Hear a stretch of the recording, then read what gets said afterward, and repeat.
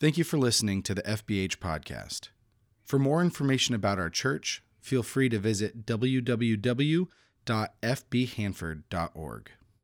Hey everybody, welcome to church. My name is Peter Anderson. I'm the senior pastor here at First Baptist Hanford, and we're glad that you're joining us again. I hope you had a great Easter last week. Obviously, probably a different Easter, but a great one nonetheless. And this week, we're actually starting a brand new series, and it's called Family Tree. And we're really excited about any series that we get an opportunity to talk about the idea of family. My family is the most important thing in the world to me, and my guess is that you would actually probably say the same thing about yourself, even if it weren't true. You kind of have to say that, or else you'd get into big trouble with somebody else in your family. That's just kind of how it works. Family is indeed a big deal, and most of you know by now that I have a wife named Sarah, a beautiful wife named Sarah. I have 5 boys. All of them are under the age of 11, and we have a new dog. And so our family is a very, very busy family. And I don't know what it is about my family, but I feel like that we always need to have somebody who is in the process of being potty trained right now. We had kids in diapers for 11 years, and right after our last kid got out of diapers, we decided to get a new dog. And so we get to continue to clean up urine with the best of them. But regardless, I digress. Families are the most important thing in the world when it comes to our personal lives after our relationship with God. Families, they play a huge role in the formation of our thoughts. They play a huge role in the formation of our actions, of our lifestyles, all of those things. Our families have everything to do with them. I know that my wife has certain idiosyncrasies because of the fact that she was brought up in a large family. I have things that I do a specific way because of the fact that I was brought up in a small family. Our families are not only important to us, but how our families function really do play a massive role in how each and every one of us turn out. I know there are even people who have a difficult time talking about God as God the Father because their relationship with their dad growing up was so terrible. I know that there's people, the metaphor that is used in being part of the family of God can be a difficult one as well if you've never actually been a part of a healthy family before or understand what a healthy family should look like. So family is a massive deal. Family shapes who we are. It shapes our belief system. It even shapes inconsequential decisions, things like your opinion on whether or not pineapple belongs on pizza or not. Family plays a huge role in different things, and I don't know where you're at with your family. You know, series like this are always a little bit touchy or can be touchy because of different life circumstances that we're all in. Maybe you're single, maybe you're married or widowed, you have no kids, you have young kids, you have grown kids, you have estranged kids, you have enmeshed kids, maybe you're a grandparent and you're trying to figure out how to teach your grandkids and your kids how to love God and honor God with your lives. All of us have been given a completely and totally different hand in life regarding our family. And the family we grew up with, it is our responsibility to do our best to honor God in our familial circumstances, whatever those circumstances may be. Men, how do you lead your families? You know, for some of us who have just gotten laid off because of COVID-19. Or working moms, how do you keep up with the stay-at-home moms and not feel guilty for being at work? Stay-at-home moms, how do you support your kids and families to the best of your ability when you feel like you're trapped at home all day? Single people, how do you even fit into the church when it seems like the culture in most churches is simply to ask when you will get married so you can begin to be useful to the church? That tends to just kind of be the narrative. Our identities are wrapped up in our roles, in our families, and our familial structures. And it kind of forces us to ask the question then, why is the family structure so important? Scripture actually has a lot to say about the importance of the family structure. And beyond just Scripture, I think it's important to look at the context in which a lot of this Scripture is written. But the family structure is important because it came from God. if for no other reason that the family structure is important, forget about all of those other things that I said about the decisions that we make and the role that we play and all of those different things. The family structure is important for one reason and one reason alone, and it's simply this. It's because it came from God. Because God ordained the family. God created the family. It even says that in Genesis 1:27. It says, so God created mankind in his own image. In the image of God, he created them, male and female, he created them. God created the first family. This isn't something that wasn't planned. It was planned from the very beginning that God would give man a helper because of the fact that he was alone. And thank God for that. And then he told them to be fruitful and multiply. It wasn't like Adam and Eve just one day realized, oh, hey, we could have kids. No, God from the very beginning ordained the family. He created humans in such a way to be able to create a family. It was a command from God to go and have kids. This was his plan. So if this was God's plan, obviously there is a right way and a wrong way to go about playing the role, our specific roles in the family of God, which we're going to get to in a little bit. But first, I want to walk through the family structure in the Old Testament, and specifically to a Jewish family. And the reason I want to do that is because anything we see written in the Old Testament was, for the most part, generally written to a Jewish audience. So we want to make sure we understand what the family structure for the people of Israel would have looked like. And as I'm walking you through this, it's going to feel a little bit kind of like I'm classifying organisms, like when you were back in high school biology, utilizing the idea of binomial nomenclature that my biology teacher, Mr. Bell, taught me. And we kind of are, except the Old Testament people would have identified themselves with three different classifications. So rather than binomial nomenclature, we're going to actually utilize trinomial nomenclature. And the way they would have classified themselves, the Old Testament Jews would have been as follows. The first is tribes.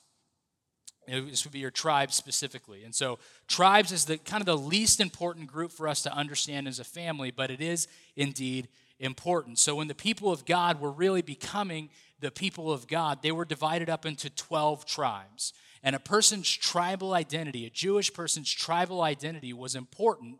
And in wartime, the military understanding was really on a tribal basis. And so if a group of people were at war, it was a tribal war.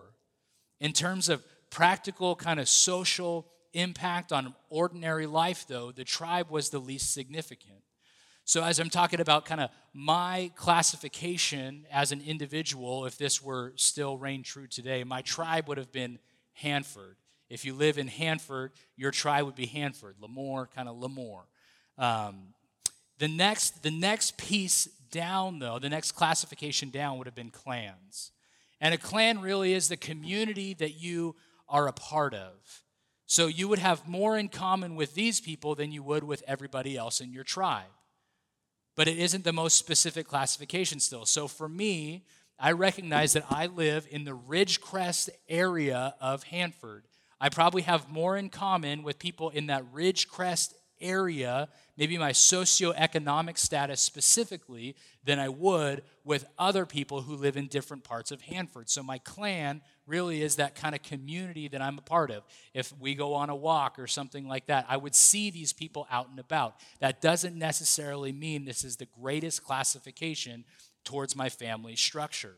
The greatest classification for my family structure would have actually been the father's house. And this is the household in which you belong to. So for me, it would be the Anderson household. I am the head of my household. So Anderson. This would be slightly different today, though, because these houses, these people's households, were literally the heads of the family, or the oldest living male of the family. And there's a whole bunch of different rules and regulations that kind of went into it that we don't need to go into. But in my case, it would be the same. It would still be Anderson, simply because my dad and my grandparents have all passed away. But for those of you with older males still living, you would be in their household. So if my dad was still living, then I would be a part of my dad's household. However, he's not, so it is my personal household. So as you're identifying yourself, kind of think through it. What would your tribe be? Maybe it's Hanford, maybe it's Lemoore, maybe it's wherever it is that you're tuning in from. But what would your tribe be? What would your clan be? Kind of your community, your immediate community of people. And then what house is it that you would belong to? So I would be of the Hanford tribe and the clan Ridgecrest of the Anderson household. As I think about it, it actually makes me feel and sound pretty dignified when I announce myself that way. But they did this for a number of reasons. They used this classification for a number of reasons, one of which was to be able to trace people's lineage, which was something that was incredibly important in Scripture. It was important to preserve history. It was important to protect their property, so as things were handed down from generation to generation, you can understand who it actually belongs to as they kind of traced the lineage. And then lastly, and probably most importantly for us today, it was used to ensure that the prophecy regarding Jesus coming to earth was fulfilled properly. So they could trace back to the prophecies that said that Jesus was going to come from the Davidic line, from the line of David. They could trace that all the way back because of the fact they took such good care of their genealogies at the time. So the family in the Old Testament, though, really was this intersection of kind of their belief in God, their economic structure, their identity, and their land. Those different things where they all kind of intersected at family. And if you think about it today, this is actually kind of the same way that our families function.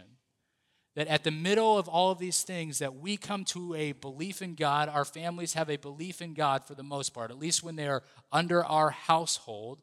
My kids right now have the same belief in God that I do, at least until they're old enough to make their own decisions. And I hope and I pray that all of my boys will come to the same understanding that I have regarding who God is.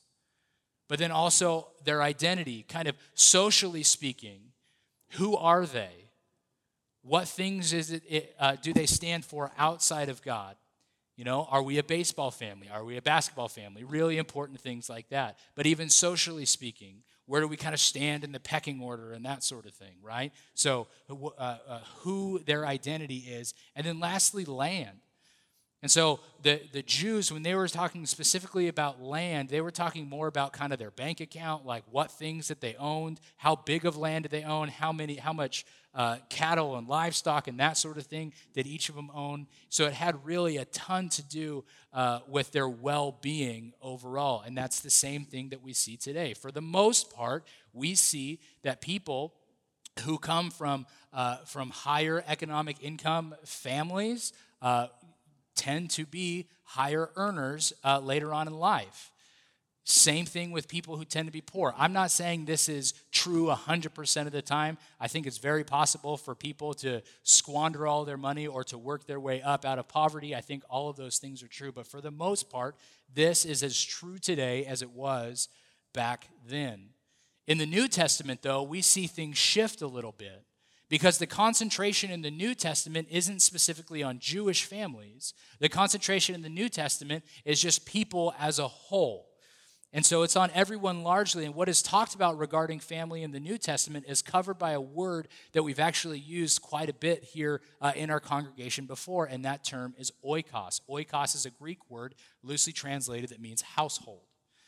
And so that's a simplification of the word, but it was used to denote that anybody that the head of the home oversaw. And so if I lived back then and I had different people who maybe were working for me or slaves were a part of the home or anything like that, then it would be kids and spouse and workers and slaves and anybody really that was under my care or under the head of the household's care was considered someone who was part of your oikos. And since the household really was a major feature of the Jewish world as well as a major feature of kind of the Greco-Roman world, it's not surprising then that these households played a significant role in the growth and the character of the early Christian movement. And so we need to recognize that household, our homes, our families, are a pivotal piece in the role of the church and how the church functions. The Jerusalem church worshiped and was instructed in the household. We have numerous verses that tell us about this. Acts 2, Verse 46, it says, every day they continued to meet in the temple courts. Then what did they do? They broke bread in their homes and ate together with glad and sincere hearts.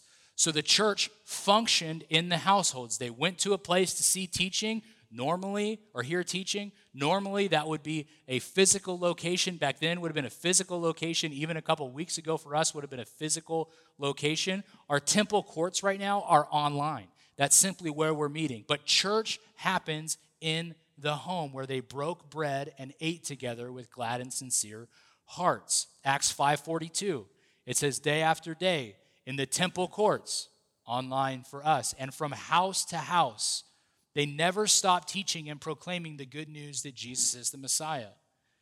That means they went from home to home, family to family, teaching about who God is, teaching about what Jesus did for people. And another one, Acts 12:12. When this had dawned on him, he went to the house of Mary, the mother of John, also called Mark, where many people had gathered and were praying. People were gathering and praying at somebody's house. These were people who would have been part of their oikos probably. So family plays an incredibly pivotal role in this. Families and households were at the epicenter of the church. The conversion of the entire household of Cornelius speaks to that. That's in Acts chapter 10. This was this first decisive transition of the gospel from just Jewish families to Gentile families. Paul's missionary strategy as Paul went out and decided that God had called him to go and bring the gospel to Gentile people. His strategy followed suit as the nucleus of most of his churches consisted of one or several households. He would go home to home to home to home, teaching about Jesus.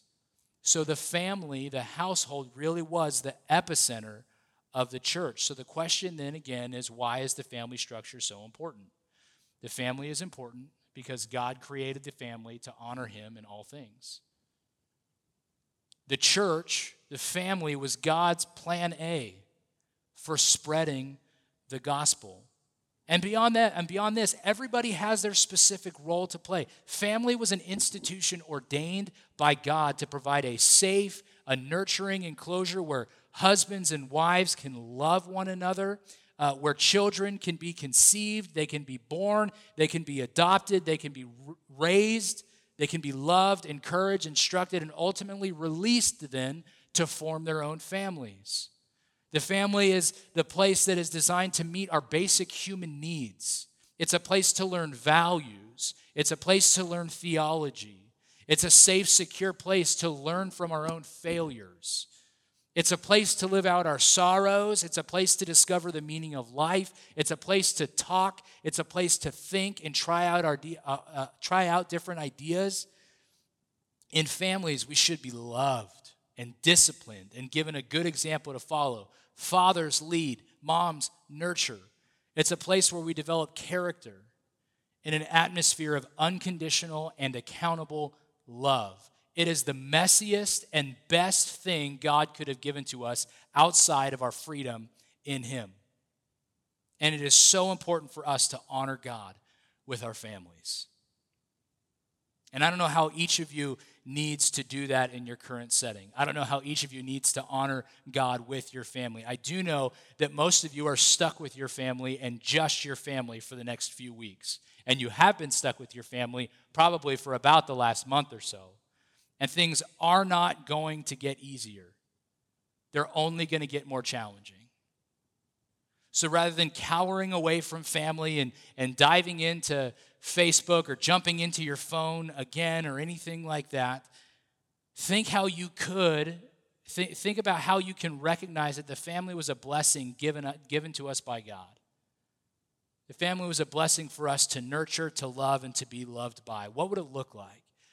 Church, if while we were all locked down on quarantine, we dug into the blessing that our families are. We recognize that the families are the epicenter of the church. Even for me, right? I know that even my wife and I have been more frustrated than normal with each other because we like doing things our own way and with our own kind of established rhythms. And when all of a sudden those rhythms are upset because I want to help put the groceries away, but when I help put the groceries away, I do them my way. Or a kid wants to load the dishwasher to earn some allowance, and we need to take a step back, and rather than jump on each other because he put the bowls in the wrong section of the lower rack in the dishwasher, rather than jumping on each other because of that, we simply thank God for the fact that we have somebody else to help carry the burden for us, somebody else in our lives to help carry the weight of what it is that we're going through. If we just took extra time in the morning maybe to read a Devo or a portion of Scripture to your family, to sit down and do a puzzle and talk about what dreams one another has, what your kids want to be when they grow up. I just did this with one of my younger sons, Colin. I said, Colin, what do you want to be when you grow up? He said, I want to be a police officer, I want to be a firefighter, I want to be an inventor, and I want to be a postman. I said, which one? He said, all of them. I want to do all of them. You're going to have trouble with managing your time well then, son. And so, but I got an opportunity to sit and talk with him about that. And those are some of the things that come out about it. Man, have your kids tell you the story of Jonah in their own words, and don't correct them so everybody can just laugh about it. Like, do some of these things to just begin to appreciate again the fact that God has given us a family, and that in that family we get an opportunity to honor God in that. Man, what if the church just decided to take this time as a blessing to reestablish the most important piece of our lives outside of God, which is our family? The church would be healthier than it has been in a long time, simply because we stopped and we thanked God for the family we have and invested in each and every person that he has blessed us with. And what a powerful thing that would be. So my challenge to you is this week, simply this week, do a puzzle with your family and thank God for the people that he's placed in your care. Because God created the family, God ordained the family to be the church. And what a rare opportunity we get in this day and age to simply go back to being the church. Let's pray. Heavenly Father, I'm so thankful for my family. For Sarah and Cooper and Micah and Owen and Colin and Noah. God, and the role that they play in my life, the blessing that they are in my life. And God, I just pray that we would all just take a second right now and just by name in our heads say thank you for each and every person that is in our family.